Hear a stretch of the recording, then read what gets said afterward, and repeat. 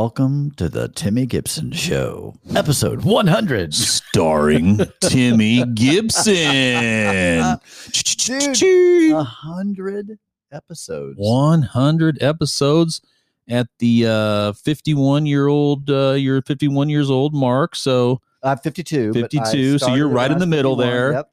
Easily get to 200, easily. 1,000 shows.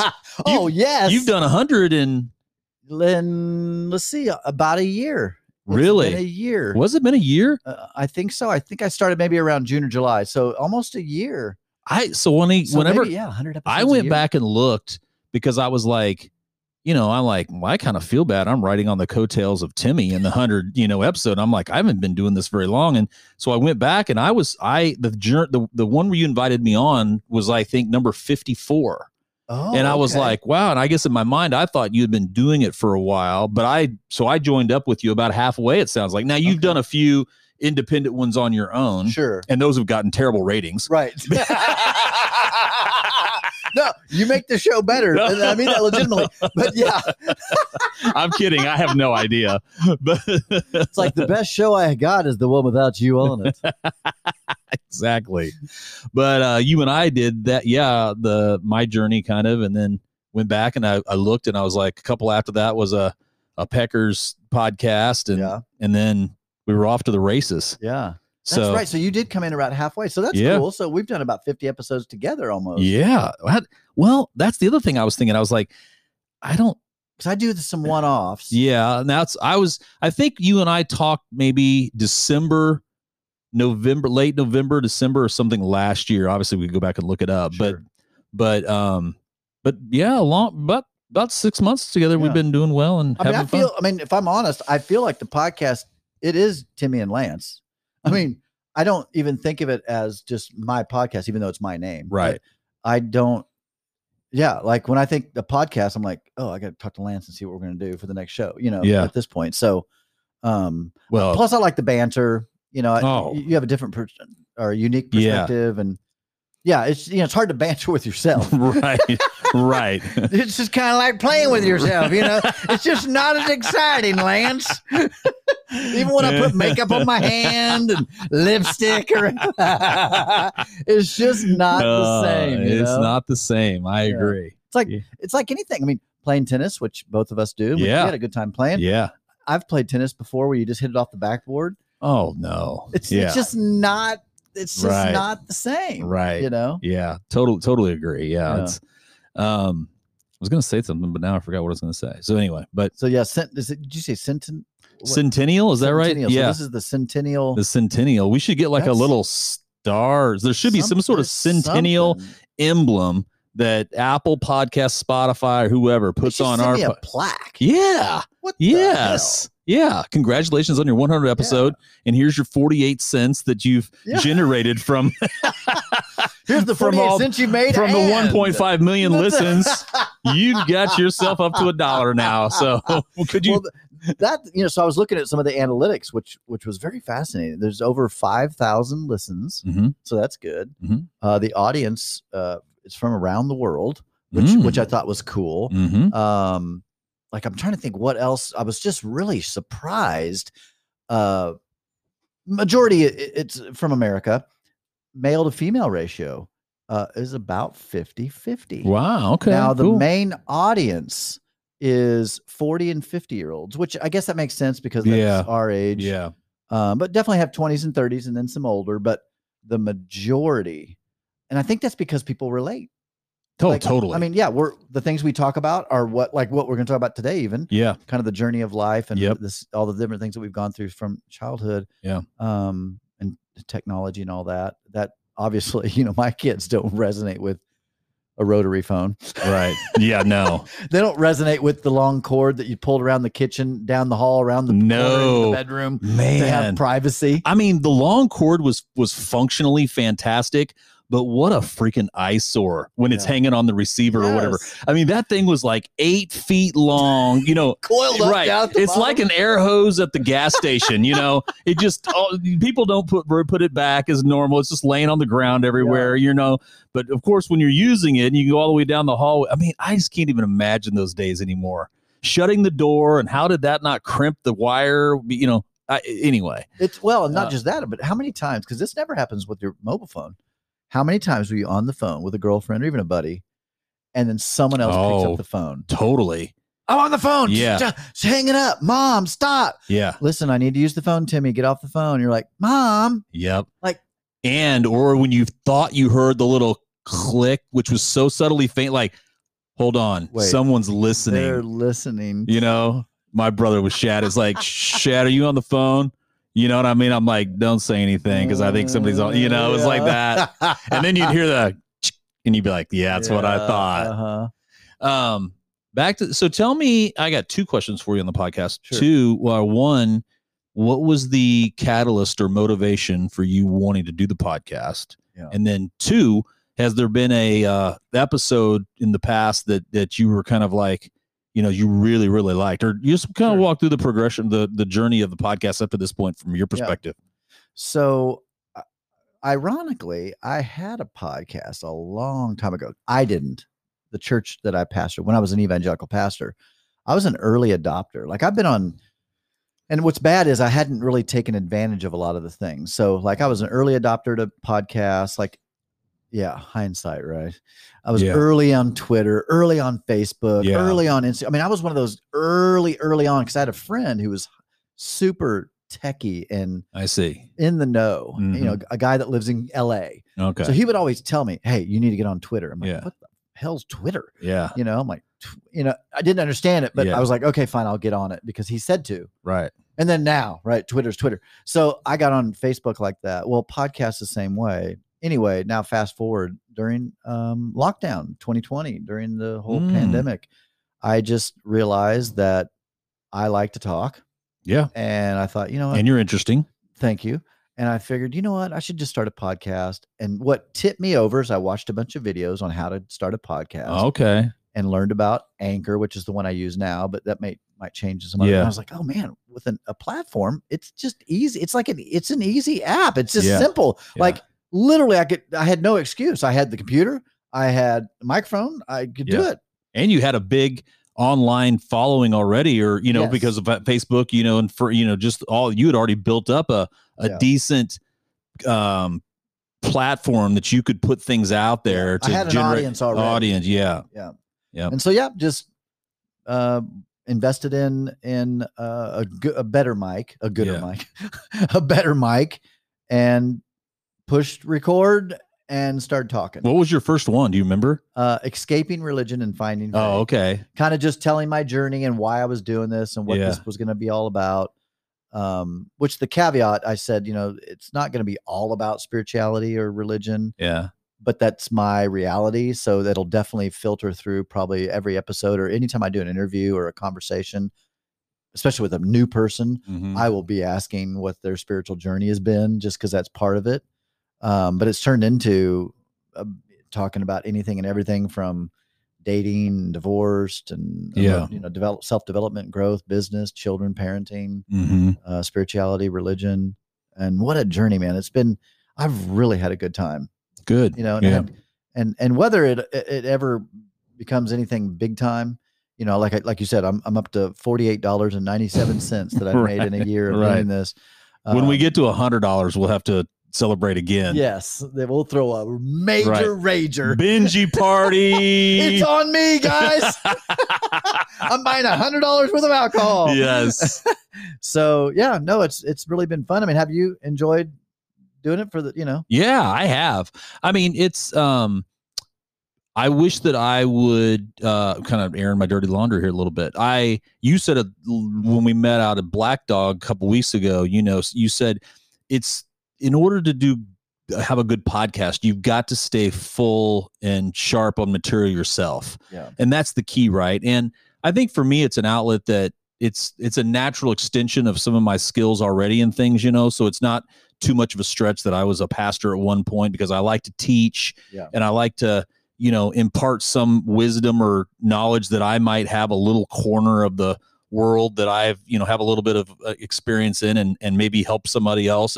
And I, you know, many people have said to me that I have a different perspective on things, and I'm very curious, you know, I mean, it's just naturally who I am. And so, it was when you guys were doing the podcast, where I saw you doing it, I was like, this is cool. I've always thought, and I've loved listening to podcasts a lot, as you were talking, it's interesting. I was thinking how this is different than like a ham radio or but it is different because it's around a topic, right.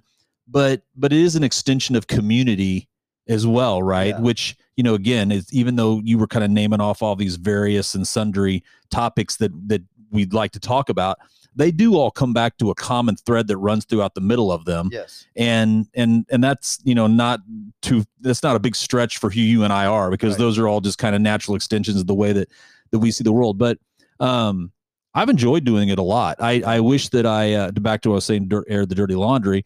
I wish that I had more time to prepare, and I think that we can even get better. Yeah. By the time we hit 200 episodes, we'll look back on 100. Yeah. And just think, I'm like, oh my gosh, why would anyone have listened to us? Right. Or maybe it'll be the opposite, maybe there'll be no one, but anyway, I've loved doing it. And I would love to, for the next, 100 to start incorporating more feedback in from the listeners and things like that. I think that would be super cool, because you and I are just, really fascinated with individuals and their lives, and no judgment, just all curiosity. Yeah. Man, I just thought of Brene Brown said something. I've really been enjoying her podcast, Leslie. She said something like, shed the armor and clothe yourself with curiosity, or something. It was hers was like 4 words. That's but it was awesome. Basically just that it was like, lose the armor that you're trying to protect, and just open yourself up to curiosity. And I think that describes you and I a lot. 100%. We love to, unzip the minds and hearts of other individuals and really understand kind of how they're wired and why they tick the way they do. And so I think, for listeners, you and I have talked about this, probably have more guests and things on in the future. Yeah. Well, and plus you're not a closed-minded person at all. Like, you're you might have a certain set of beliefs or a certain position in what politically, religiously, or whatever, but you're very curious and open to another's perspective. Yeah. Which I find, I'd say, I don't know if I'd say it's rare, but it seems to be rare sometimes. People are just real set in their ways. And I have the mindset, and I feel like you do too, that what I know and what I think right now, I could totally change. Like, oh, absolutely. I'm totally aware I could be wrong. Yes. And that is, I think you and I see almost having the conversation is we lay out our position, but it's really more just so that everyone's aware of kind of where we're at, because we're willing to have that line pushed, a little bit left or right. Yeah. Or, front to back or whatever, because we realize that we may be wrong, and so I think I'm always trying to confirm my beliefs and things, how I see the world. And, you're always kind of, validating your own thoughts through the things that you see. And so, and you and I are certainly aware of biases and things like that. And so then I love, like all the biases that I have, I'd love to bounce off. I think one of the ways you get around bias is diversity and bringing in diverse thought. So think about this. This is a thought. I don't know why and where I would have ever heard this and why it's such a real thing to me. If I would have been adopted at birth and raised by a family in Italy, just whatever. It doesn't matter. I'd be a different person. Oh, yes. I would think different. Yeah. I would dream different. I would talk different. And that fascinates me, because I'm not who I am because that's who I was born to be. I'm who I am based upon. You're a byproduct of the culture and people that you were raised in. Influences. Right. And so something that might have embarrassed you at 10 years old, you have no idea, might have been a motivating factor to do something later in life, and you had no idea why, really. You know what I mean? Yeah. And so for me, there's something in me that I don't want to be the same person forever. Right. I just don't. I will have the core because it's already established, I guess. But I just don't want to be the same person throughout my whole life. Now, same, morals. Oh, sure. Same, of course, all that stuff. I'm so fascinated by that. There's something like I met you'll appreciate this because I do this all the time. I was at Trader Joe's. There was this really attractive girl that had long purple hair, and she was very attractive. Was it colored well? It was. Because that's a key. If some girl has got colored hair or a guy, and you can tell they did it at home, I don't like that. No, this was done really well. Yeah. You know, super fit. Well, I'm going into Trader Joe's. She was walking out. She looked at me. I looked at her. There was a definite, we looked at each other. Uh-huh. And I went into got my cart, went in, and I said, you know what? You live once, Timmy. I left my cart there, ran out to the parking lot. It's like out of a movie. Yes. So she's opening up the trunk of her Porsche. Like $175,000 car. Oh my. What color is it? Hey, it was like a flat gray. It was dope car. Okay. And so, you know, I'm like, oh. Like, anyway, because I just wouldn't have thought that, you know, I mean, so I said, hey, and she goes, hi. I go, I'm sorry. I go, you might be married, maybe not. You only live once in life. I just wanted to say whatever. And she was taken. She's got a boyfriend and they're monogamous and all that kind of stuff. And so I was totally cool. But she's like, hey, she goes, I'm from Las Vegas. I'm in Kansas City because I'm from here. I'm doing some networking business wise. She goes, I'm always up for friendship and networking. And I said, you know what? And I'm like, you and I talk about that all the time. I'm like, me too. Yeah. I love interesting people. Yeah. I'd love to hear your story. I said, I do podcasts. I love to have on a podcast sometime. And it just ended up as a friendship, right? Which is fine. You know, I'm kind of talking to someone anyway, so it didn't really matter, but I'm down for networking. And so, you know, exchange numbers. Mm-hmm. Well, she's got like 77,000 followers on her deal. And she's started her own business. She's super successful, you know, driving a $150,000 car, owns a bunch of real estate. Like, and she's like, she seems young. I mean, she's probably in her late 20s, early 30s, super successful. We had coffee today, just totally, there's a friendship coffee. Fascinating, interesting young lady. Okay. And you did have coffee today? Yeah, we had coffee today, and she's just a neat soul. And I just was like, you know, how old is she roughly? I would say she's probably 29 to 32, so she's, you know. Okay. Yeah, just super successful. You know, I learned about her family and her boyfriend and just her life. And I was like, just an interesting conversation. Wow.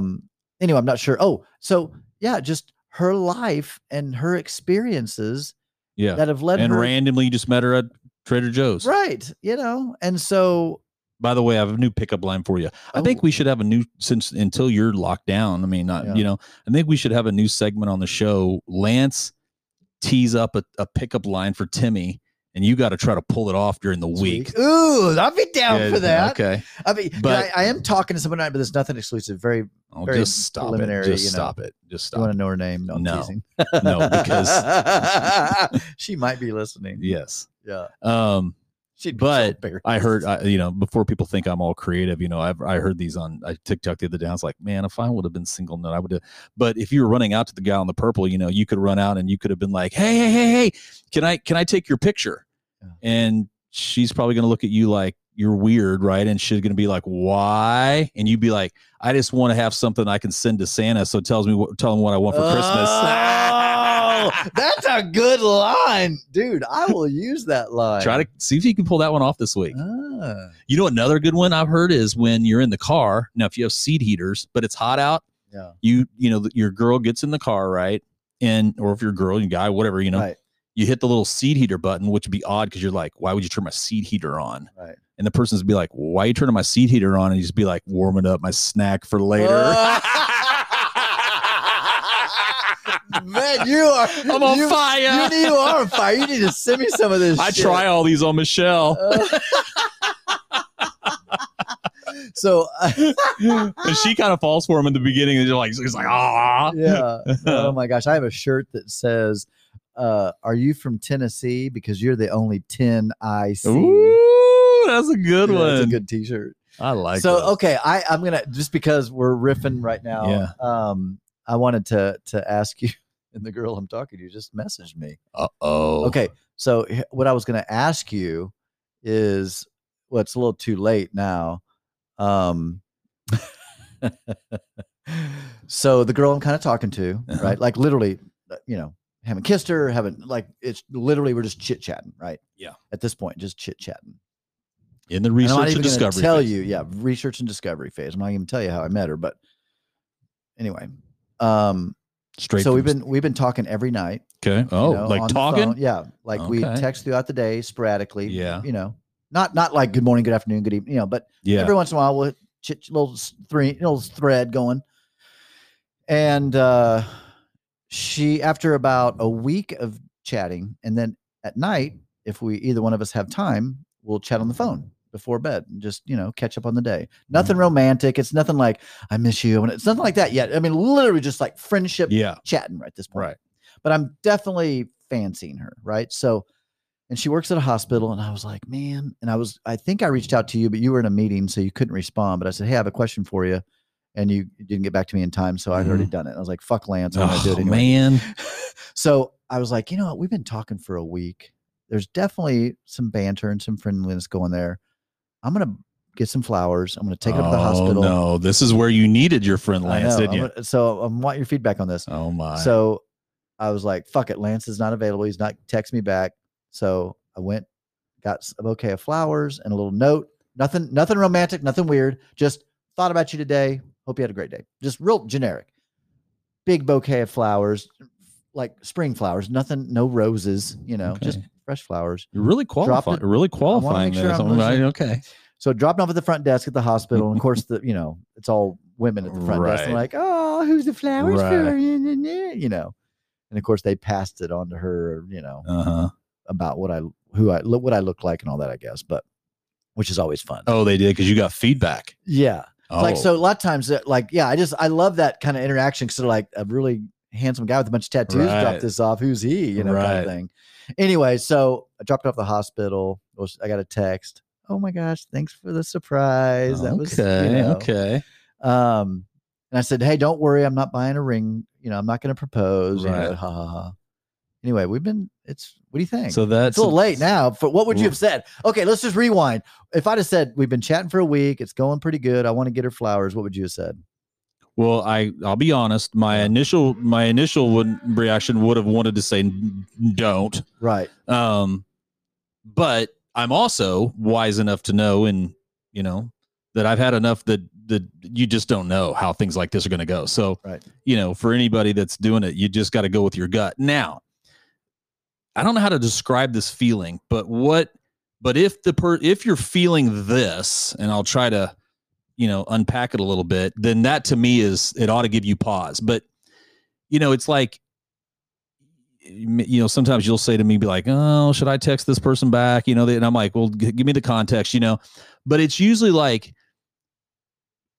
you want to text someone, or you want to buy them flowers, right, out of the naturalness, like almost like you drop these flowers off, and it was like didn't even question whether you should have done it or not. It's like, no, I did it for, you know what I mean? Like, but you're kind of playing the game a little bit. Or if, you're like, hey, well, we texted last night, should I text her in the morning? I'm just making this up, It's like, those are maybe the times when you're kind of like, you're doing X out of this little bit more raw emotional, neediness thing, you know what I mean? Sure. Kind of. And I think the motivation behind it is, if you're really kind of like, we just connected so much that I was like, you know what? I'm going to get her flowers. Yeah. It was more, it wasn't.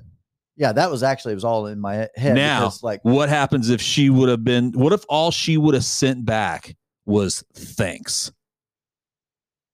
Yeah, I would have been like, because it's not really bad. But remember what Pammy and Lisa said when we had them on they're like, Timmy, you be you. And if that is if that's too much for them, then they're not the right one for you. And that's kind of that. I mean, I feel like you're romantic and you love to give and all those. So I'm like, the only challenge that you have in that area is just how much of your too soon. Yep. How much of your cards do you play early on in the hand? You know what I mean? And give yourself away a little bit where maybe it's the right girl and she loves that, but she's kind of cautious herself. Yeah. You know what I mean? And so and then it's kind of like, and there's always that game in the beginning, like what's he thinking? What's she thinking? You know what I mean? You're kind of like, and so of course they're making all these conjectures based off the things that you're doing, your actions. Yeah. And so you just don't want to run it that way. But and I'm trying to read situations now, in particular, like with this particular girl, I'm trying to be not too much too soon, but also trying to be honest. And I told her in a text, I said, I just want you to know I'm a communicator. And I said, I'm maybe an over communicator. I said, but also I value openness and honesty, and I'm not much of a game player. And I said, in fact, I really despise games. You know, if I like someone, I want them to know I like them. I want them to know my intention. And so, you know, I told her my intention, which was, I said, hey, listen, I'm not going to propose or anything to you. I said, but I find you very interesting. And I really am excited about our date. We got a first date coming up this weekend.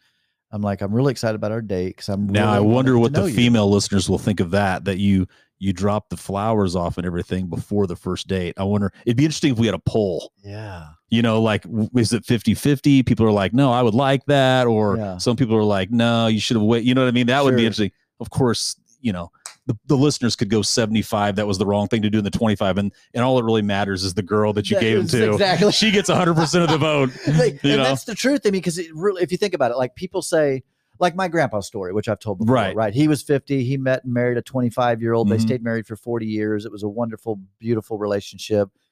And he wasn't a sugar daddy. And so that doesn't make sense. Like that doesn't typically work out. Right. And even how they met doesn't work out. He was actually technically still married. Oh. And so he ran off with this other woman, kind of a thing. So, but it worked.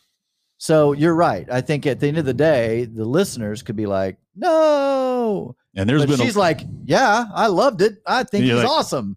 You know, I mean, I'm getting flowers from Timmy. This is awesome. You know, so that's why there's just so many little subtleties in the context of it all. You know, the re-interactions you have back and forth on text and all the, you know what I mean? Like, it's just, I'm just trying to think back to my Michelle and I dating, which was, you know, 5 years ago. But I mean, we texted. You moved pretty quick. We moved quick and we texted a lot. And, you know, I remember her even saying early on, you know, like first couple of days, she's like, I'm putting my phone away in the drawer. And, you know, and I'm like, then I'd be like, okay, that's cool, you know, and I'm like, I can almost sense maybe she was trying to pull away a little bit or something, you know, and like, then we ended up texting all day, you know what I mean? Like it was weird. It's just, and I think maybe she was, and it was just like, wow, this is just so freaking natural. Like, that's the thing, you know what I mean? Like, and you know, I don't know if you and I have ever talked about it, but her and I went through a period about 2 years ago when we had it was the biggest challenge of our relationship. And that was,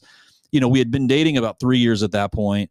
I had kid commitments and things like that. She was living in Lawrence and had her, you know, she was maybe renting and wanted to buy a house. So she was kind of like, you know, in Lawrence. Yeah. And like, you know, do I make it, you know, if you make a commitment, it's like one thing to rent, you just pack up and leave after your lease is done and move. And, you know, so it was just all that. And there was just a lot of stuff going on with me and my own journey and with my kids and trying to figure out where I'm landing and all this, you know, and of course we're at this 3-year mark, which isn't unusual to try to be like, okay, we've been dating for 3 years, you know, and, you know, and she was kind of just over it. And so we went through a really, really rough patch for, you know, maybe 3 or 4 months, like it kind of lasted. And, like it was on the, it could have gone either way. Oh, totally. Oh, wow. Totally. Oh, we actually went to dinner and we're doing the breakup, you know, like, really? Yeah, like this. And yeah, you haven't told me this. And just couldn't do it. We just couldn't, you know, every time it was just like, you just cared enough about each other. Just enjoyed each other's company so much that we just couldn't pull away, which is a great sign, right? I think it's a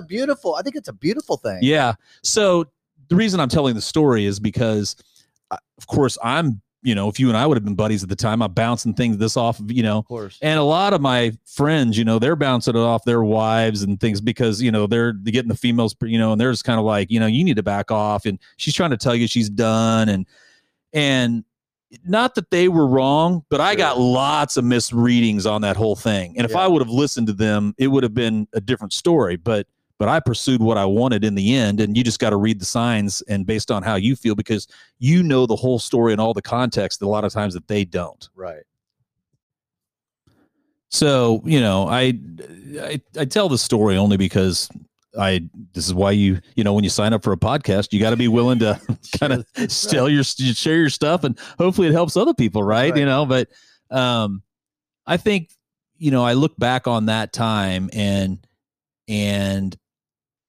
I can certainly, it would be great to have Michelle here to tell her side of it, because there was either side. We had our, it's like she couldn't blame me for where I was at, and I certainly couldn't blame her for, you understood, totally understood where she was going, but I hated it, and I don't even know where this comes in. I just remember I'd be laying there in bed and she'd be like, I think we're done. I'd be like, we are not breaking up. Well, I mean, like it was like I had all this power, I was I don't care what you say. You're staying here and we're going to do this. We signed up, I go into all my little, this is, this isn't transactional, and we're committed to one another remote, whatever. But, yeah,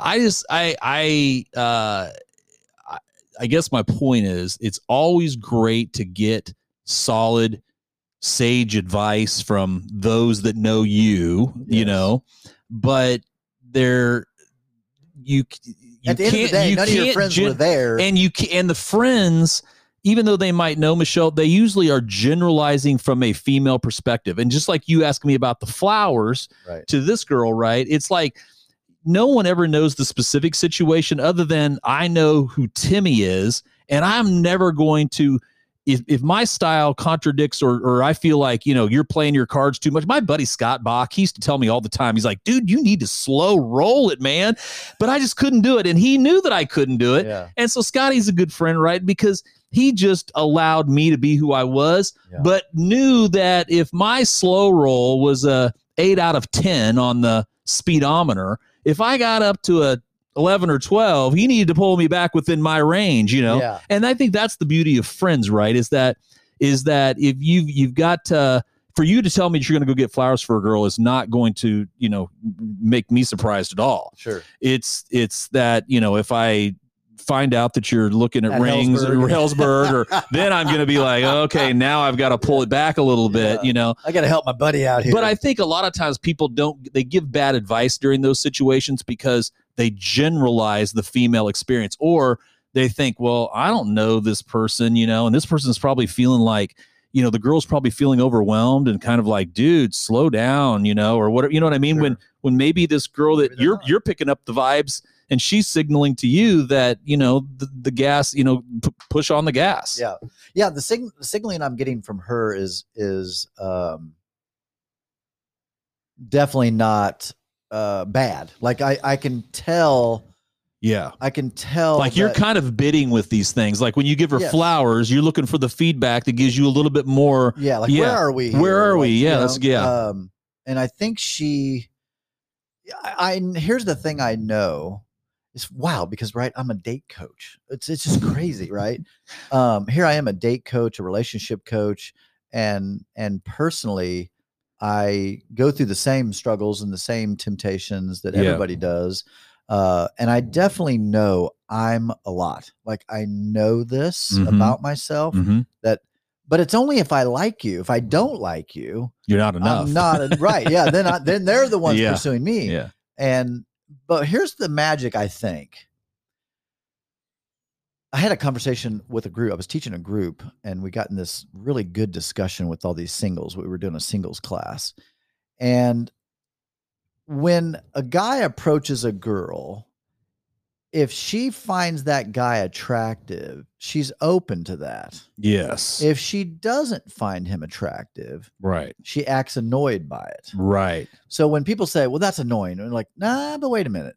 If it was fucking Brad Pitt, would you be annoyed? Right. Like, really? You'd be annoyed if Brad Pitt brought you flowers? Right. No, you fucking wouldn't. Right. You know what I mean? So that's what I bid on. I'm bidding on, hey, I think she's interested in me.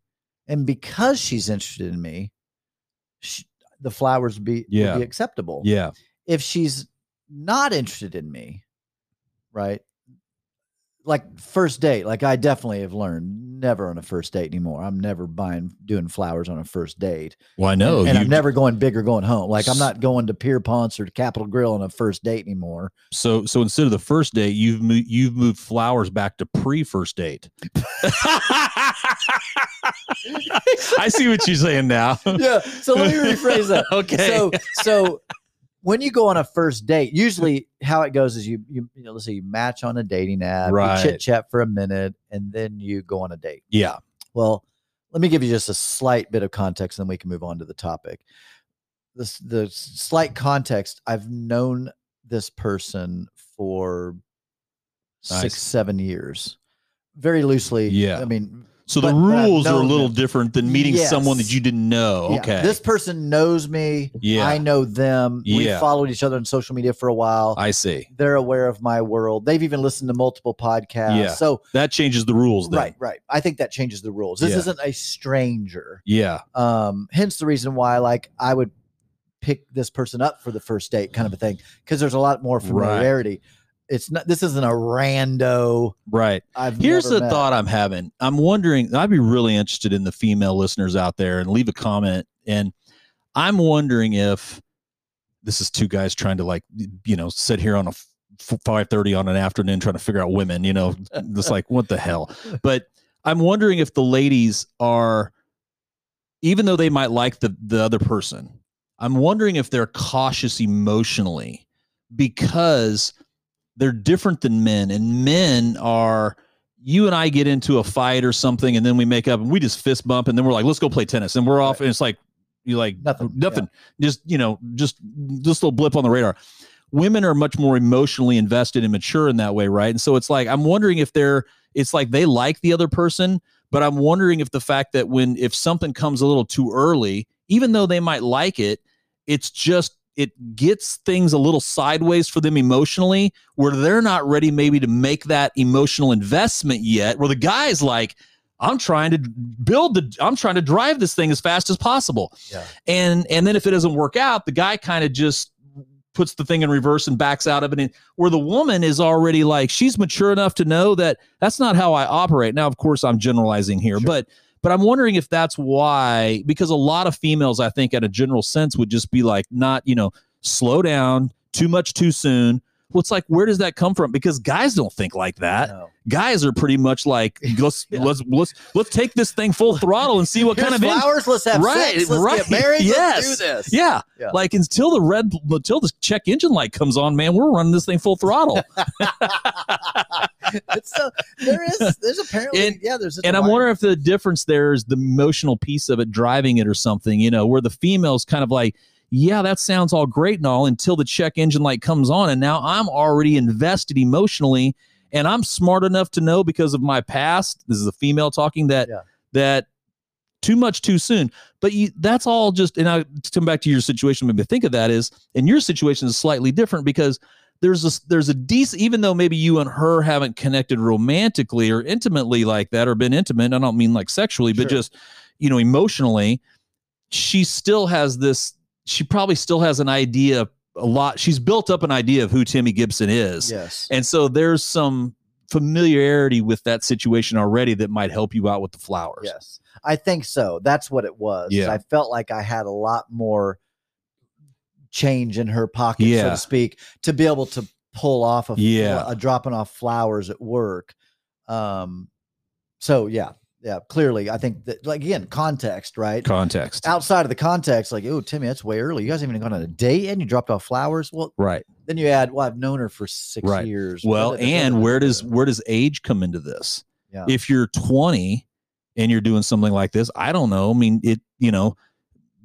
mean, I talk to my kids, and they're all teenagers, and I'm like saying, they're like, that's so cringy. That's weird. I'm like, what are you talking about? It's weird. Like, it'll be something so obvious. Like, why wouldn't you just go up and introduce yourself? Like, hey, I'm Anderson or whatever. You know what I mean? He'd be like, that's weird. I'm like, what? And so, things are weird that at, 16 to 20 or much different when you're in your 50s because, people, you're just much more mature at that age, So. And I think so. Yeah, that's a good point. I would say that most most people in their 40s and 50s, if you said, "Oh, I brought flowers on the first date," they'd be like, "Oh, that's sweet." Right. Yeah. But like you said, a 20-something or a teenager would be like, "That's weird." Right. You know? Well, remember when Pammy and Lisa were on I think it was Lisa or someone that we were talking, and she said that if you picked up on the vibe she was saying, it was basically like when she met, I don't remember who it was, but one of her dates, he had come out of the bar, he had met her outside at there was something like, he wasn't just sitting around texting her from the table, "I'm the third one on the left," right. Wearing a hat, or you know what I mean? Right. Like he had made an intention, and that was a big, she was telling it because it was big. I mean, just something so small, Yeah. So something like flowers, it may work out for you. Now, let me challenge you though. Let me take the perspective of, are you writing a check that you're not ready to cash yet? Yeah. Because we talk about this with our good friend, Steve Jakey. But and that is right, that the vibe that you may be giving off is a different signal that she's picking up, even though, Steve, I think, said it on Peckers, or 3-4 guys and a bottle of scotch. Yeah. And that was, he's like, "Well, I gave her the user agreement, I had, and I'm like, no one reads those things anyway. You know what I mean? But what people evaluate those things is when you're actually using the software, and it's like, yeah, but it doesn't work now. Well, didn't you see the user agreement? I said, it's not going to work. You don't need a user agreement until something goes wrong. Right. And so the vibe, I'm wondering with Timmy is that, are you ready to are you making a flower commitment? Right. Is your commitment of commensurate with the flower, yes. The gift, you know what I'm saying? I know exactly what you're saying. Yeah. The gift giving that you're providing. Right. Well, the neat thing about this particular person that I'm chatting with, she's also recently divorced within the last couple of years, like me.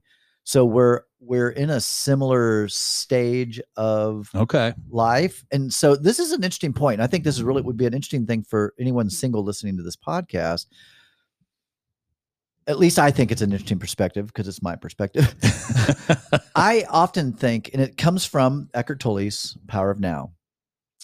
For me, rather than like this girl that I'm talking to, I'm not thinking about marriage. I'm not thinking like she's the one. I'm not any of that. I'm living in the present moment.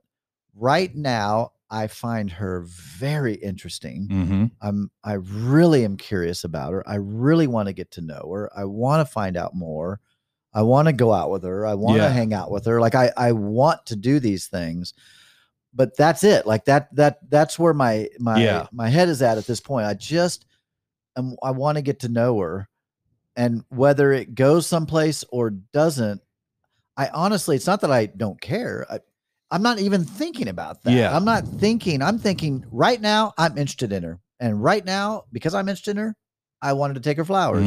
Right now, you know what I mean? So like right now, I like talking to her. I like texting her, but not putting any pressure. So I think she knows or feels that there's no pressure. Right? We're just living in the moment. Right. You like talking to me. I like talking to you. So let's keep talking. Right. Until we don't. Right. Or we get to a point where we're like, oh wow, like I'm kind of crazy about this person, and they're crazy about me. And then of course, then you focus on that and you deal with it from there. But that was a big shift, I guess, I made about 6 months ago. That I was like, you know what, no more trying to like this is the one, right? But just going, you know what, I'm interested in this person right now. Let's see what happens. Yeah. I actually think that's one of the advantages of online dating, or the world we live in, where you can meet people, whether it's Facebook, Instagram, Bumble, Tinder, whatever, Match. There's just lots of different platforms, right, where you can meet someone today and get in touch with them easily. But I think that that's one of the things from my dating experiences is that you realize the things that the ones you thought were probably going to go somewhere fizzled out and other ones didn't. So you realize early on, like, there's just no reason for me to know whether this thing's, it's like buying stock, it's like as soon as you get in it drops. You don't get excited. This thing can go up, down, sideways. You know what I mean? So you've got to realize that there's a good chance that it could, there's a good chance that it might, and when you've seen it enough, you're kind of at that point, like, I'm just willing to live in the moment and kind of see where it goes. And I'm definitely not going to get too far out ahead of myself here, but that helps because you kind of get a lot of reps under your belt really quickly with online dating, and it helps you kind of see those things. Yeah. And I think another thing that I have to be careful of, and again, going back to the conversation of too much too soon, not just me, but everybody listening that might have the same vibe going in their world, is sometimes it's an outflow of my personality. It's not that I'm in love with you. I do this because this is part of who I am. Yeah. Flowers to someone, that doesn't mean I love you. I'm going to buy a ring. What's your ring size? Now to them, it could say that, but it's like, no, I'm not like, this is just me. I like doing this. Yeah. And I'm opening the car door for you, not because I think you're incapable of opening it. You know what I mean? It's like that kind of thing. It's like, doesn't matter how they read it. My intention is, I know what my intention is. I open doors. Yeah. I give flowers. I give gifts. I like to write notes and give cards. Yeah. That's not because you're the one, I'm going to marry you. No, I'm just interested in you. And we're kind of walking this road. A while ago, a couple months ago, I was chatting with someone, and I think they read my signals as, I think he loves me. It's like, I don't love you. I don't even know you. Right. This is just me. And so I think that I can be misread, and I know I can misread others. And so that's always something to keep in mind. That's why I like to be as clear as I can with my words, so that they know, hey, like, don't worry, I'm not at Hellsberg right now. Right. I just saw these flowers at the grocery store and thought you might like it. Right. By the way, just as your buddy and co-host, if you get ready to say I love you to one, let's test it out by putting it 459, I think is the code. Because when you do 459, I think on the old phones or whatever, I think that's like ILU or something. Okay. And you test it, then they're like, 459, whatever it is. And it's just kind of this stealthily like, let's just bid a little bit here and see how this goes down. So how'd that okay. So now I'm asking you. So you and Michelle connected pretty quick. Uh-huh. I said 459 on the first night. No, I'm kidding. I was like, what? She's like, what's your number? I'm like, 459. I mean, wait. So how soon did you, and I can guess that you said it first, but well, you're wrong. I think I know you. Michelle will probably kill me for saying this. But so were you feeling like you loved her? Feeling, yes. But you were uncertain. I knew the feeling. I had, been married twice before. So, and dated other people nobody that I was like that serious about, and I'm not, this is just me being honest. Like if authentic, it's like when you're young, you think that you're going to like you've felt, and there's no way to describe a feeling, but let's just put it on a numbered scale. Let's say that, you not liking someone as a 0 and being in love with them as a 10, you might have felt something, around a 4 or 5, but of course you have no idea on the trajectory of the love feeling where that even lands. Right. Right. It's until you've felt it for someone and you've married that person and you're like, okay, so that was about a 7 or 8, let's just say, whatever the number was, you know what I mean? It doesn't matter. And you're kind of like, you might feel that 7 or 8 a few times past the person and never get to the 10, because the 10 is where you married this person. Yeah. And you're not going to get to the 10 kind of feeling love until you've been married for a while and you can really show that you've been, like that's a different rich love.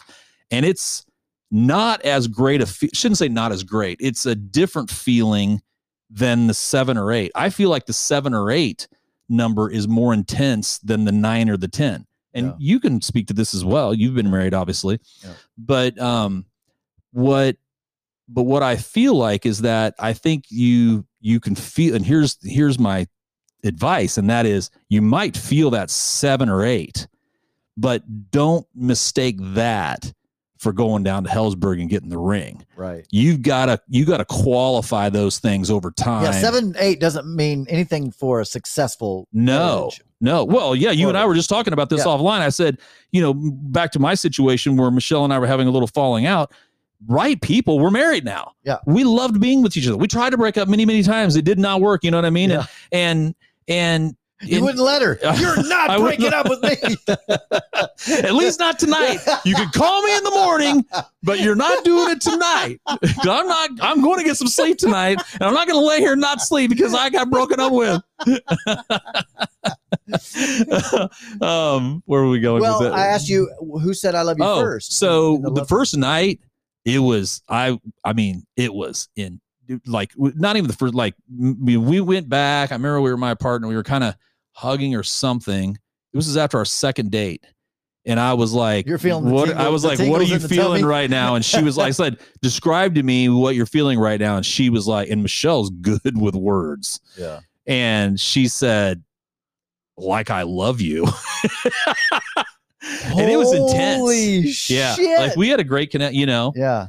And of course, had you been intimate yet? No. Wow. So second date, but you got a lot of talking. Oh, a lot of talking and lots of talking and connecting. And that's what I'm saying. Like, that 7 or 8 feeling was there. You know what I mean? Yeah. Dude, when she said that, were you thinking in your mind, were you thinking, yeah, I think I love you too, but I am scared to. That's a good question. I don't remember. Or you like, I'm feeling like I really like you. Yes. Yeah. No, definitely that. Yeah. Yeah, definitely that. And then I also, because of my situation, 6 months later, my lease was up at the time. So it was kind of like, things are still progressing. And I was like, I think I'm going to sign under the 6-month lease. And that was when we had our first DTR, define the relationship. It was like, wait, why would you sign into the 6-month lease? And I was like, well, I'm like, cause it was kind of like, and that's when I had to just go back to my past. And it's like, obviously it's, we only measure the present by things that have happened in the past. We make sense out of the present. Yeah. Right. And I just didn't want to make the same mistake that I made in my second marriage, and I was never going to do that again. And so I knew that I was like, the things that I was feeling but I was like, man, I can't do this to myself because I did this and it was wrong in the past. And Michelle and I both look back on it now. You're gauging this situation by your past. Yes. And thinking, yes, the feeling is here. But the feeling was also in my there.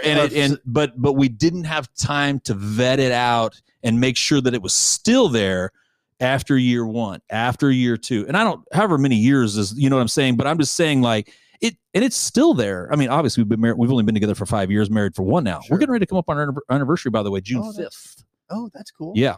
So, I just think that you got to kind of, it needs to confirm itself more, and you need to go through all the seasons of life. We've already talked about this on another show, and then make sure, because you're going to hit a peak.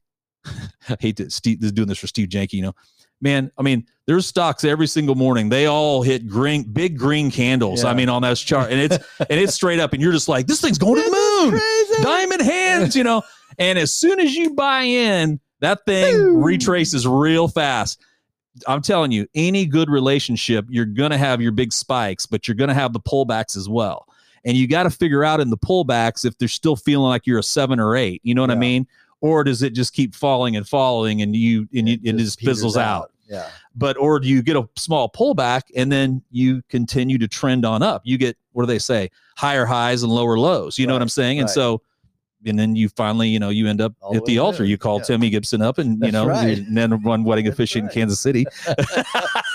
Woo, woo. So what was your response? I don't remember what my response was, but it was, I mean, I tease her about it now. Were you flattered? Were absolutely. Like, oh my God. It didn't, her saying, weird. Her saying I love you to me, I saw through it. I knew she wasn't telling me. This is a very mature, emotionally woman. Right. You know what I mean? Like there was not actually saying. She's not saying it. You. She was really more expressing this really intense, heightened connection that her and I had, and could see a future going forward. That was a super cool feeling when you find that, right? I mean, there's a few feelings that you only have once or twice in life. One of those is like when you find a girl that, like, I'm not talking about maybe when you're younger. I don't know. I don't remember that much, but I just remember late when I was dating, like, you're emotionally, you're old enough to know yourself emotionally, and they're enough. And the fact that you are just giddy about going out, like, everything about this woman is she walks on water, or whatever. Like, it's just there's that. And then the more you get to know each other, of course, all that's built up on just the novelty of the situation, right?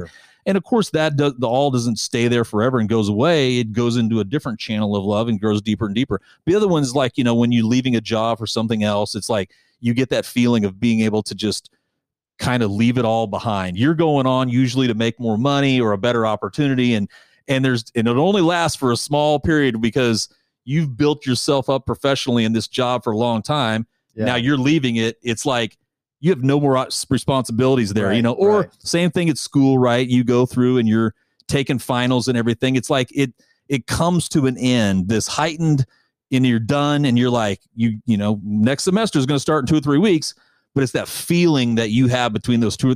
Those are just certain feelings in life that you have that only happen a handful of times for humans, and their unique experiences that, you know, love songs and poems are written about that, you know, we all try to describe, but you really only know them if you've ever felt them. You know, that's an interesting thing, because I remember that to me is just being like human. That's the human experience. It's those moments. Oh, I love being giddy. I mean, you know, in my past, my former marriage, there's, you know, I had people ask me this all the time, and I can say with all conviction and all honesty, for 20 plus years of the 25-year marriage, I would say maybe even 23, 24 for the most part, without giving out too many details, but I was giddy and crazily in love, feeling in love too. Like when people talked about falling in and out of love, or, you know, like not really feeling it, but just staying committed, I never had that issue. I felt in love. I felt committed. I felt that for the entire time, right? Until close to the last 5 years or whatever. So I was always shocked when I met people like, well, you know, there's just sometimes you just do what you got to do. You just stay together and you just work it out, and then you know, that was foreign to you. Go through the valley. Yeah, I was like, I really had, I never experienced that. It was literally a kind of a, I don't know what the word is. I was gonna say, well, that's why I said it's kind of foreign to you. Like, I remember I have a good relationship with my dad, but my dad was never one like this real intimate, you know, like when I hear Tiger Woods and talk about his relationship with his dad, you know, I'm like, it was foreign to me. Yeah. Not that I don't see that I'm close to my dad, but I'm like, they seem to have something really special. Yeah. And I don't even really know how to imagine it because I've never indwelled it like that. And maybe that's, you know what I'm saying? Like, it's that kind of so thing. Was it hard for you to, I mean, obviously probably not cognizantly, when other people were like, was it hard for you to imagine kind of where other people struggled, or no? Yeah. I did. I really found it. Like, I was just like, wow, is that what other marriages are like? You know, that just humdrum roommates. Right. And that was never really the case. You know, it was never that kind of a thing. But I think because of the knowledge that we each had, we were very aware that you air, if you want your lawn to look good, you aerate it, you cut it, you mow it, you fertilize it, you till it, you do. Yeah. And so I think because we had been in a constant journey of doing that for the most part, until, like I said, the last 5 years, really doing that, it was like, how do you keep the plate spinning this whole time? How'd you do it? Well, because I kept spinning it. Yeah. I just kept spinning it. Like, so it wasn't like I just spun it and let it go and then it just died down and fell off my, you know, right. No, we kept spinning and spinning and spinning and spinning. Was that an intentional drive? Like, were you intentionally doing it, or was that just naturally? Like, where does that come from? I think both. I think like you cognizantly knew it, but I knew the things I like to get in shape. I know what you do. You eat right. You get physical. You train. You do the thing, and you do those things, and you will, regardless of whether you believe or it doesn't matter. Right. You will get results. Yeah. I think it's the same thing. It's why I still love relationship coaching and teaching couples. And even when I do all my premarital counseling stuff, I do a good job. I have a good system that I did put together for couples when I do their marriage, I do the premarital counseling. I'm telling them things that if they will do these things, not just specifically, but like if they'll cultivate this kind of they'll be married forever. Yeah. You know, have lots of sex, go on regular dates, spend time together, all these certain things that, now how you actually live those things out are different for every person, But if those things are coming to you naturally in a relationship, you're going to be successful. Absolutely. If it's more of a checklist and then you come back to Timmy and it's like, we did all these things and we still got divorced, you missed the point. Yeah, right. You got to have an emotional connection where you want to have sex. You have an emotional connection and enjoy this person that you want to go on dates with them. Yes. And that's, I think, what you're describing, right? Yes. Yeah. And I think that's where maybe we had really got lucky in that journey. And I'm looking forward to meeting someone and having that same kind of connection moving forward for, spend the rest of my life with the second person, a lot like what you and Michelle have, of course.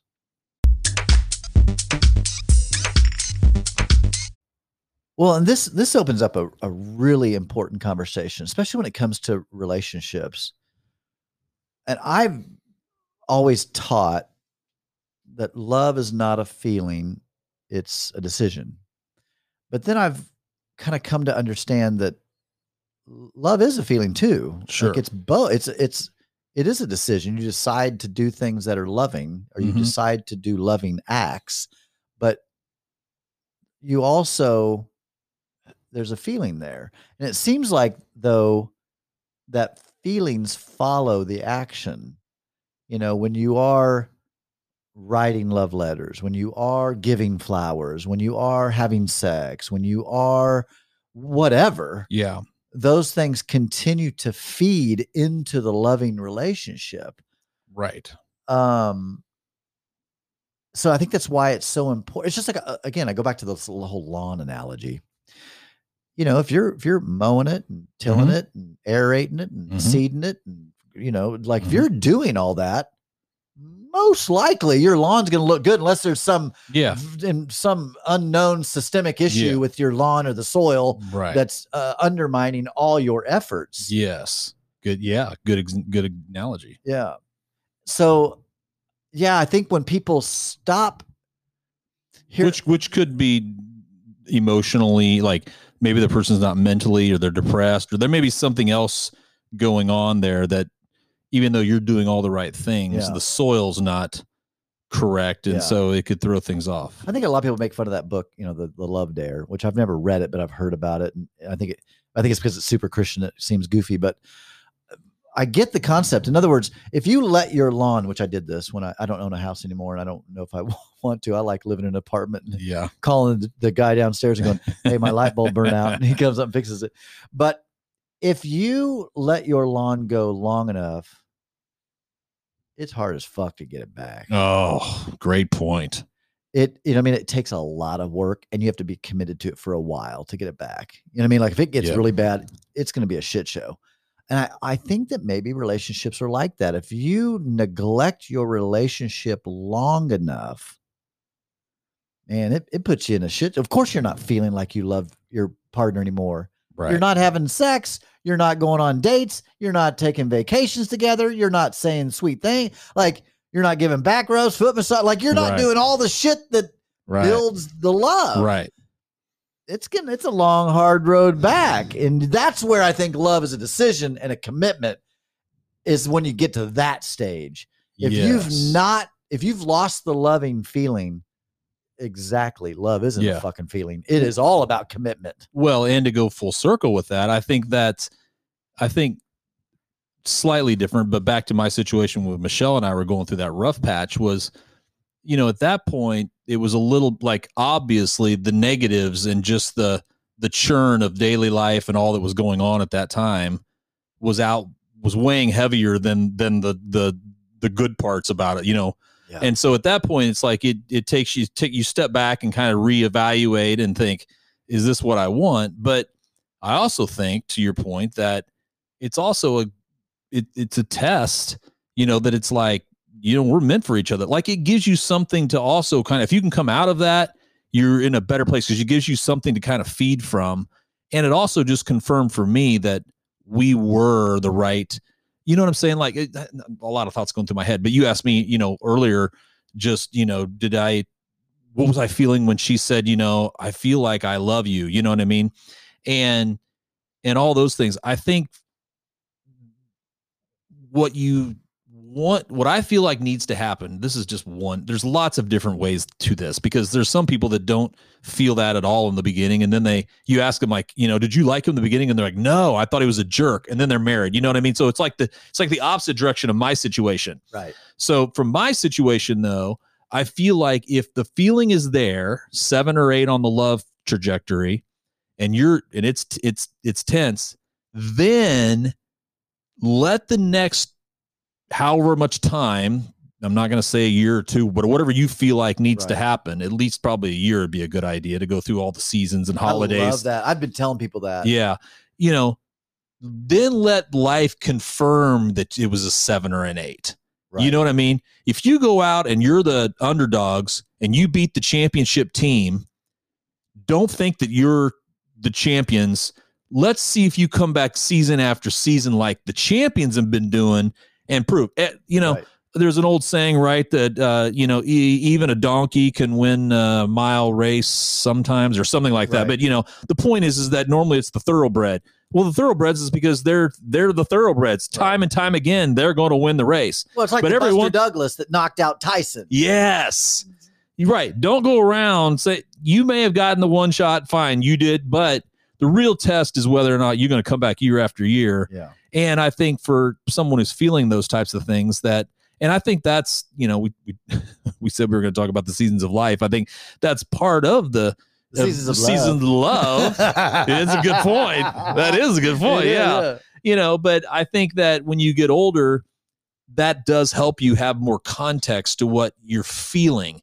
And I think that's part of the problem though, right? When you're early on in your life, you might be feeling something, but your feelings are going to be commensurate with where your emotional maturity is, for one. Yeah. That's big. When you're 50, your emotional maturity is much different than when you're 17, 20, whatever. Right. And which is, I kind of like that people are getting married a little bit later, because I'm like, they are. People, you go through college, like you're just so, yes, you're kind of an adult and you're obviously much more mature than you were in high school, but man, you are still real early in life and young and fledgling and you are just starting it. Like you have no idea who you're going to even become. Yeah. You know what I mean? And you probably don't even know yourself. And yet you're out choosing a spouse for the rest of your life. Yeah. That's just the worst time to be doing it, you know?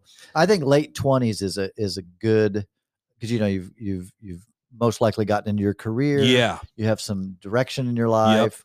Yep. You've completed some kind of training possibly or whatever. This podcast has turned out to be a really interesting, I think a very helpful podcast for people to really consider these things. I've been fascinated with what's that?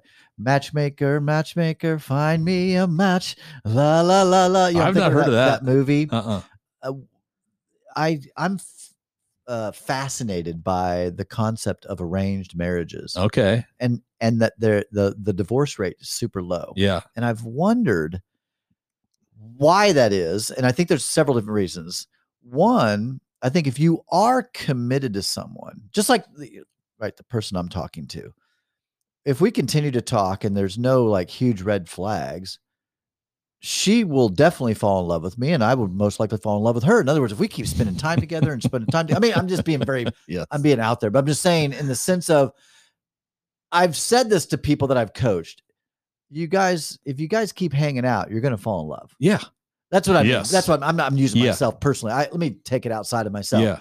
I deal with a lot of couples and I'm just like, well, you hang around long enough, you're going to fall in love. Right. If you keep being intimate together and you keep having dinner together and going on walks together and walking the dog together and doing things together, you're going to fall in love. Like it's inevitable. Yeah. And so, or let me say it like this. Is language important here? Do we tell people that someday you will fall in love, and we're looking for this moment when we fall in love? We all know what we felt in life and love because we've been in previous relationships. Yeah. And I felt a 6 or a 7, but when I fall in love, it's going to feel like a 10, even though we've never felt a 10. So you don't know. So you're dating someone and it feels like a 6 or a 7, whatever, and you're kind of like, I may have felt this before. Would it help if we were saying that you are falling in love? Yeah. If you're walking the dog together, if you're going on dates together, instead of saying you're going to fall in love, you are falling. You kind of see what I'm, yes, because I feel like in some ways it helps, gives people more context to what's happening. Because for me, at least, I grew up, it was the same thing you and I said about being called to the ministry. Like, I wanted the sign so bad. And in Western culture, you wanted the burning bush. I wanted the burning bush or the shooting star, or something, because other people had that experience. And I thought that's how God would speak to me. And I'm wondering if when we talk to others about love, because it's subjective and ambiguous and it's a lot of emotion, we don't help other people because we talk about some moment that, when you're young, we talk about some moment that they don't necessarily know. They're trying to evaluate based on the words that are coming out of your mouth, based on your experience. And you don't even really know how to articulate your experience to help them out anyway. Right. And so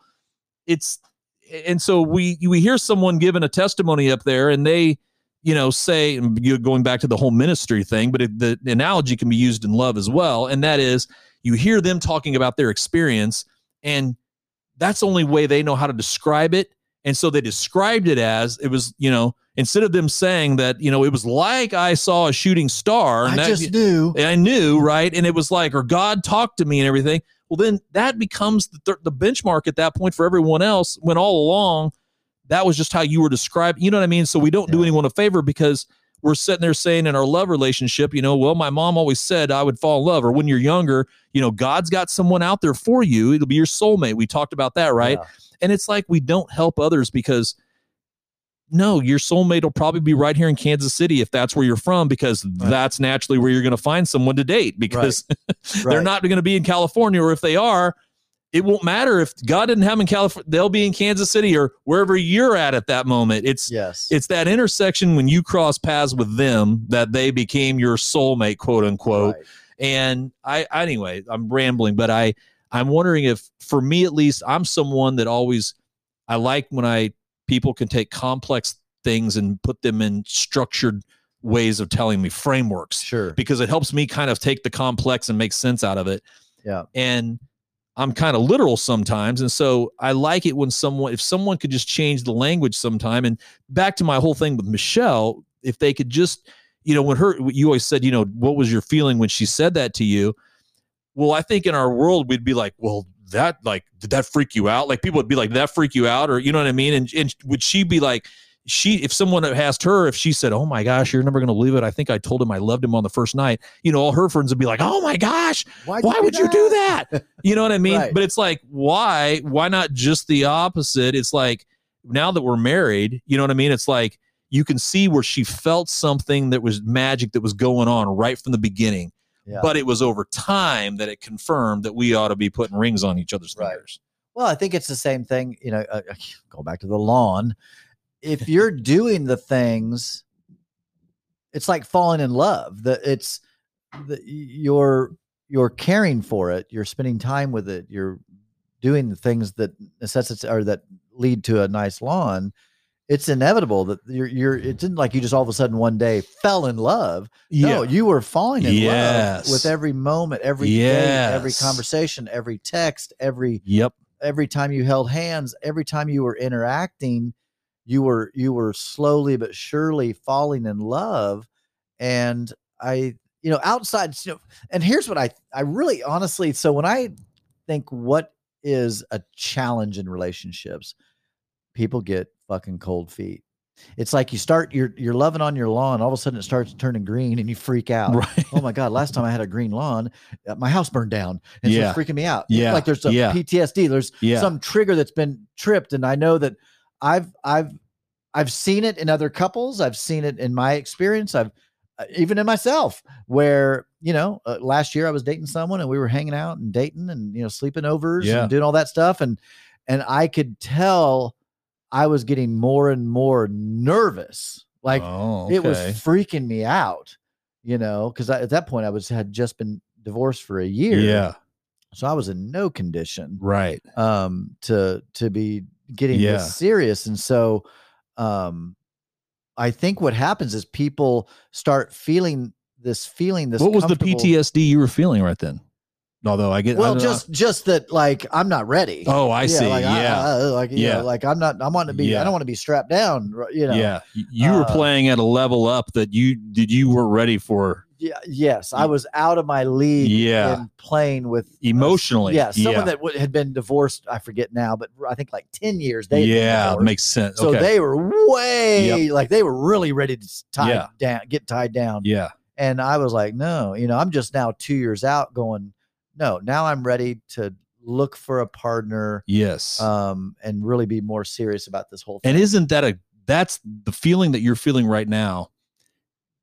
You would have, I don't know, how do I describe this? Like, I remember the feeling because when you look back when you first started and you thought you were ready then, but now that you see where you're at today, and you're like, oh my gosh, what was I doing to myself back then? Yeah. Because you yourself were telling yourself at that moment that you were ready. Sure. But now that you look, you know what I mean? And it's like the same person that's been divorced for 10 years, the further you get out even more, you're just like, man, was I raw and completely had untethered and everything else to where, fragile footing at that point, had no freaking idea where I was, even though you thought you were in a place where you were ready. And I think in getting past the hurt and just dealing with your own wounds, your own trauma, or your own feelings of failure, your own feeling, like all the things that you go through when you get divorced.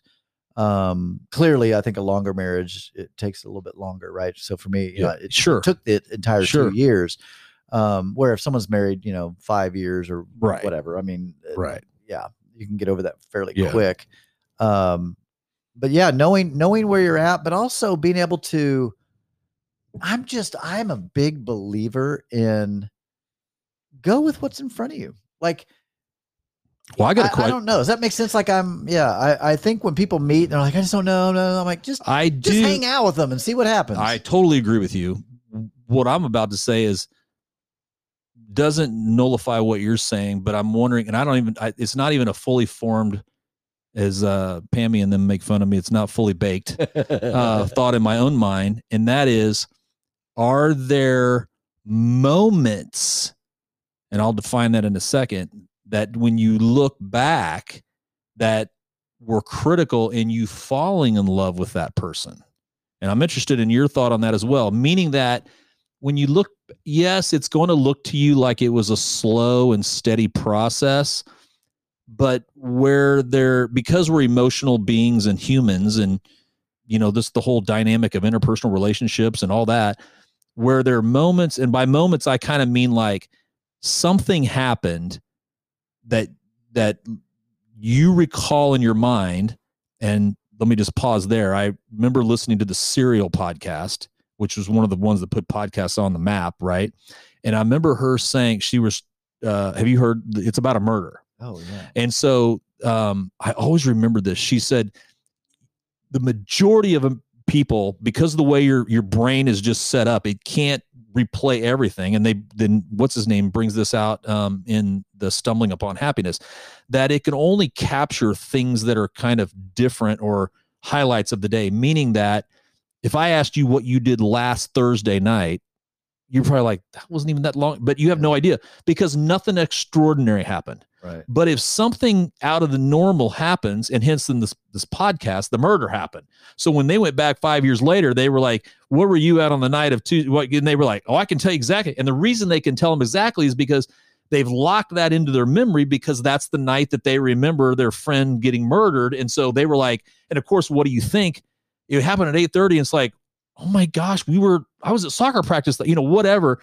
And you remember that then, right? So something extraordinary has to happen for your brain. Tethered it in your mind like that, right? And so now take that concept and bring it into the relationship. And when you look back over time, were there key moments like that you personally, it could have been flowers you were giving them, or it might have been that you opened her door for, and you may not even do it all the time, but it was just a key moment. Sex on the hood of the car. He was adventurous. And there was that, you know what I mean? It's up to the person, whatever the moments are. But I'm wondering, when you look back on it, if everybody has their key, I fell in love moments. And those are the things that actually led you to the fact that I know this is the person for me. Yeah. as opposed to just some slow steady. And it's like, it's just another day of the week. It's like, I don't know. What do you do? I don't know. We just hold hands and you know what I'm saying? Like, sure. But when people fall in love and they look back on it, do they look back on it and it's kind of like, I can tell you, and maybe I'm not even sure they know themselves, but you kind of see what I'm getting at a little bit. Yeah. Well, I love how you paralleled murder and marriage. So, yes, no, clearly there are certain things that happen that put it over the top, right? Mm-hmm. It's like, you know, we get along, we laugh together, we have great banter, and then we have amazing sex, or she did something I've never had that done, or he does it, whatever. There's certain things like that I think that can elevate.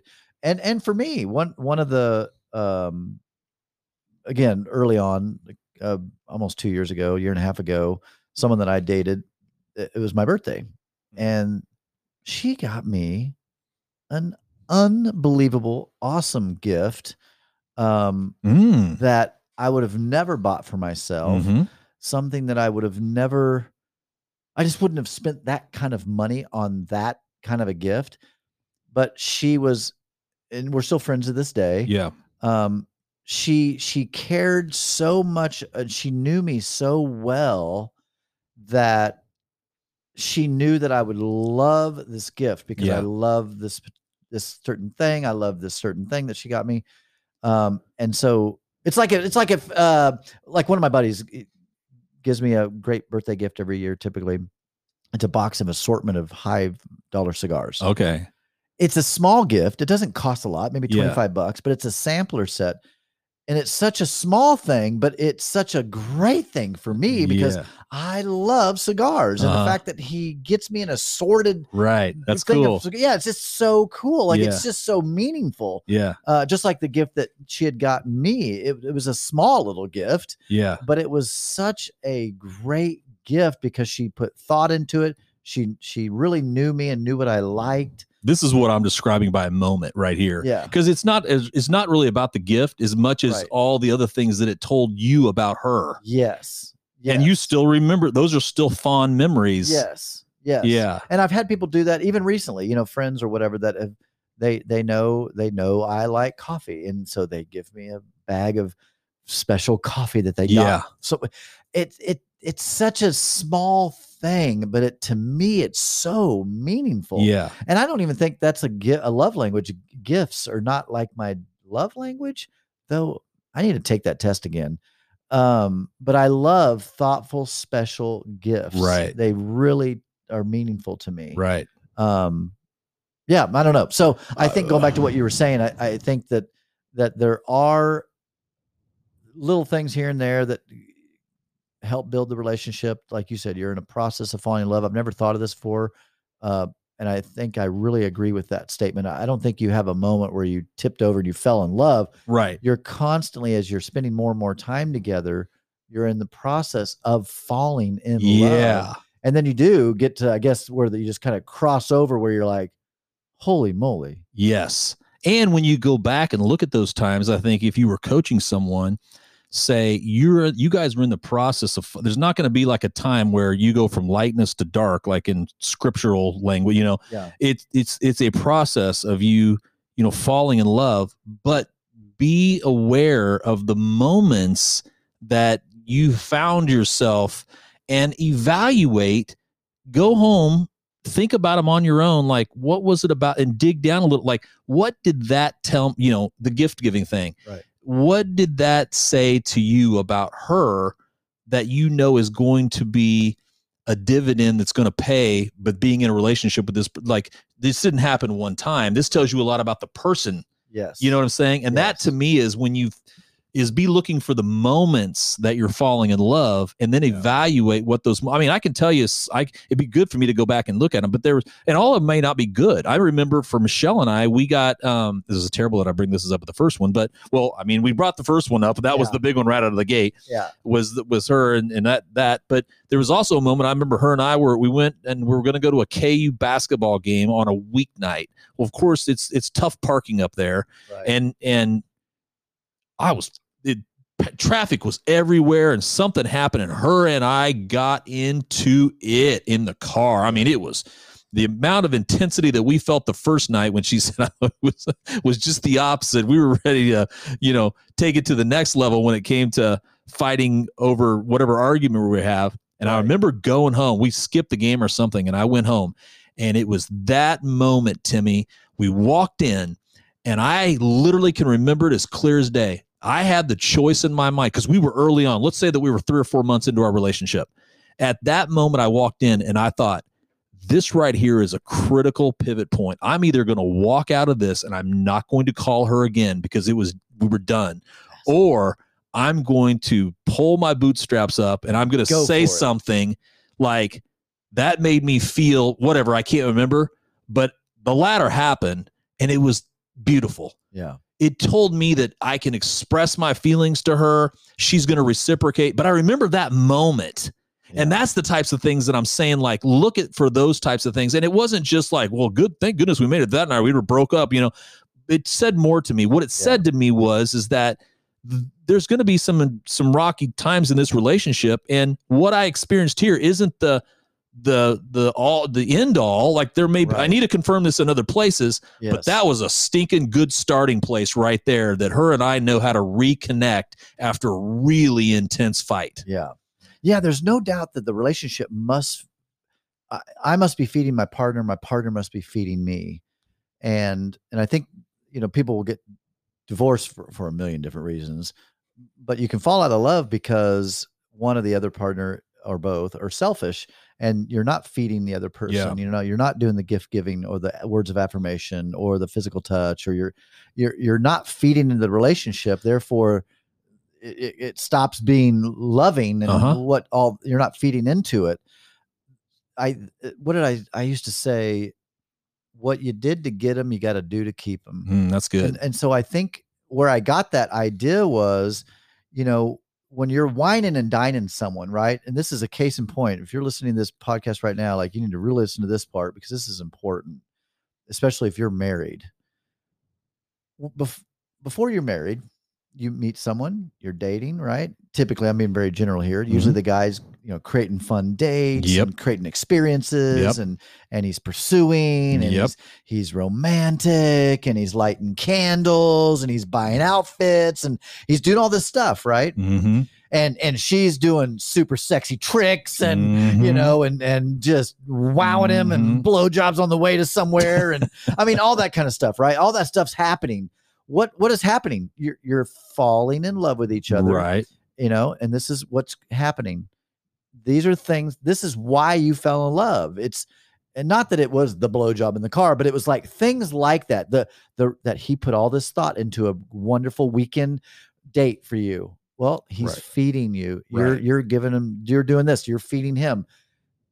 You're doing these things. That's what led to you falling in love, was all these things. Right. Then you get married. No more blowjobs in the car. No more, lights are off. Right. He's like, creative dates. I did all the creative dates before we were married. Why would I do that now? We can just sit and watch Netflix, or I can say, babe, what do you want to do tonight? Do you want to go to Mexican? What do you want to do? All of a sudden, all that shit. And here's what, and I preach against this. Mm-hmm. What you did to get them, you got to do to keep them. If you were giving blowjobs when you were dating, you better be fucking giving blowjobs when you're married. If you were doing creative dates, but when you were dating, you better keep that shit up. Yeah. And some people look at that as like a pressure, like, no, if it was easy to do before, you didn't, like, you loved it. You loved having, doing creative dates for her. You loved having sex in the car. You loved him touching your thigh at the restaurant. Right. You loved it. And I say this as a joke. When you're dating, it's you text and you're like, oh my God, she's texting me. And oh my God, you're texting back. You get all giddy. Texting. Then after you're married, like, why is he texting me? Why is he calling? I'm at work. Doesn't he know I'm working? Right. What changed? Like all that shit that you did that was so cute and special and loving and wonderful. Mm-hmm. Like unless someone communicates that I've changed and I don't want blowjobs in the car anymore, that'd be a shocker. Because I don't like blowjobs anymore. Because we totaled the Mercedes, and so therefore, listen, I don't like blowjobs anymore. I grew out of those. I grew out of that. I mean, again, you can things can change and evolve and grow, and I'm not saying it needs to be the exact same, but it needs to be replaced with something. They say when you quit smoking, to replace the smoking habit with something else. I think it's the same thing in a marriage. If you're not going to be creative with dating, you better fucking have some other magic trick to create and keep her interested. And same for her to him. Like, you can't just, when we did all that, we were young. Right. Like, everything you're describing is an inner orientation has changed. Yeah. Right. Because even things are going to change slightly, physically over time. But what you're saying, though, I think in describing is the fact that when you were young or in the beginning, you had this inner orientation that was just nothing but exuberance and giddy about the person. And then you're like 2 years after you're married, you're not doing it. What changed? Well, what changed was that inner orientation about you. And you got to keep feeding that in order to keep the fire alive. Well, Lance, here we are coming to the end of the 100th episode. Any closing comments you want to say as we as you said, we're going to button this thing up, like while you're thinking? So for me, live life, man, live it to the full. I will say this, because this is actually pretty profound. So the girl, the friend, just totally a friend girl that I went to coffee with, the purple haired girl that I met at Trader Joe's. Porsche. Okay, we had coffee today. Yeah, the girl that drives the Porsche. She worked and spent most of her early career, was a nurse. She was a hospice nurse. Okay. Lance, she said something so profound. I need to write this down. She goes, I learned so much from working with the dying. I said, really? And like my ears got perky. I was like, well, I said, you know what? I'm so fascinated with this. And she goes, yeah. She goes, it was interesting, the regrets. And I said, tell me, what were the top regrets that most people mentioned? And she said, hands down, there were a handful of regrets. One was they wish they would have traveled more and seen more of the world. Two, they wish they would have loved more deeply. Thirdly, they said they wish they would have been spent more time with friends, developed friendships and relationships with people. And what was the other one? Oh, taken more risks. Like, in other words, the regret was they wish they would have lived life more fully. Yeah. And stopped and smelled the roses kind of thing. Like, really enjoy life. And I think we overthink shit way too much and don't take chances. Dude, unless reincarnation is a thing, I don't know. This is it. Right. We get one fucking life, dude. Right. You know what I mean? Like you and I, this is it. This is it. This is it. Why would I want to sit around, and no offense to people that do this, because I like Netflix, but it's like, why would I want to sit around and just watch fucking Netflix all the time? Right. There's a world out there. Right. There's beautiful things to see, people to meet, people to kiss, people to hold hands with. I mean, there's like, I don't mean if you're married, you need to stick with your one, but I mean, like, in other words, live life, enjoy life, see things, take risks. Go for it. Why not? Why would you be in a dead end job and hate your job, hate your life, and then die? Great point. Yeah. As you were talking, I think part of the reason I think I love doing the podcast is because, we literally, you and I could sit here and talk for an hour and a half or 2 hours, and who the hell knows if it's even recording, like it could be. But what I feel like it was a big freaking waste. No, I'm like, every time like Monday I come down here, I feel like this is an opportunity I get to hang out with my good friend Timmy Gibson and talk about real life. Right. And that's the richness of life that you're describing, like, right. And back to your whole thing on just taking, chances. I don't do this enough. And that is, I reached out to you because I saw you were doing some cool stuff. And I was just like, I just need to get in Timmy's lane. So that he's got to, he's going to run over me, and I got to, I want to see what's happening in his world, and I want to put myself in his life and see what synergies there might be. And look, here we are, 50 podcasts in, 100 for you, and so as your point of get out there and live it. But I think, you know, for me, the last thing I'll say about the podcast is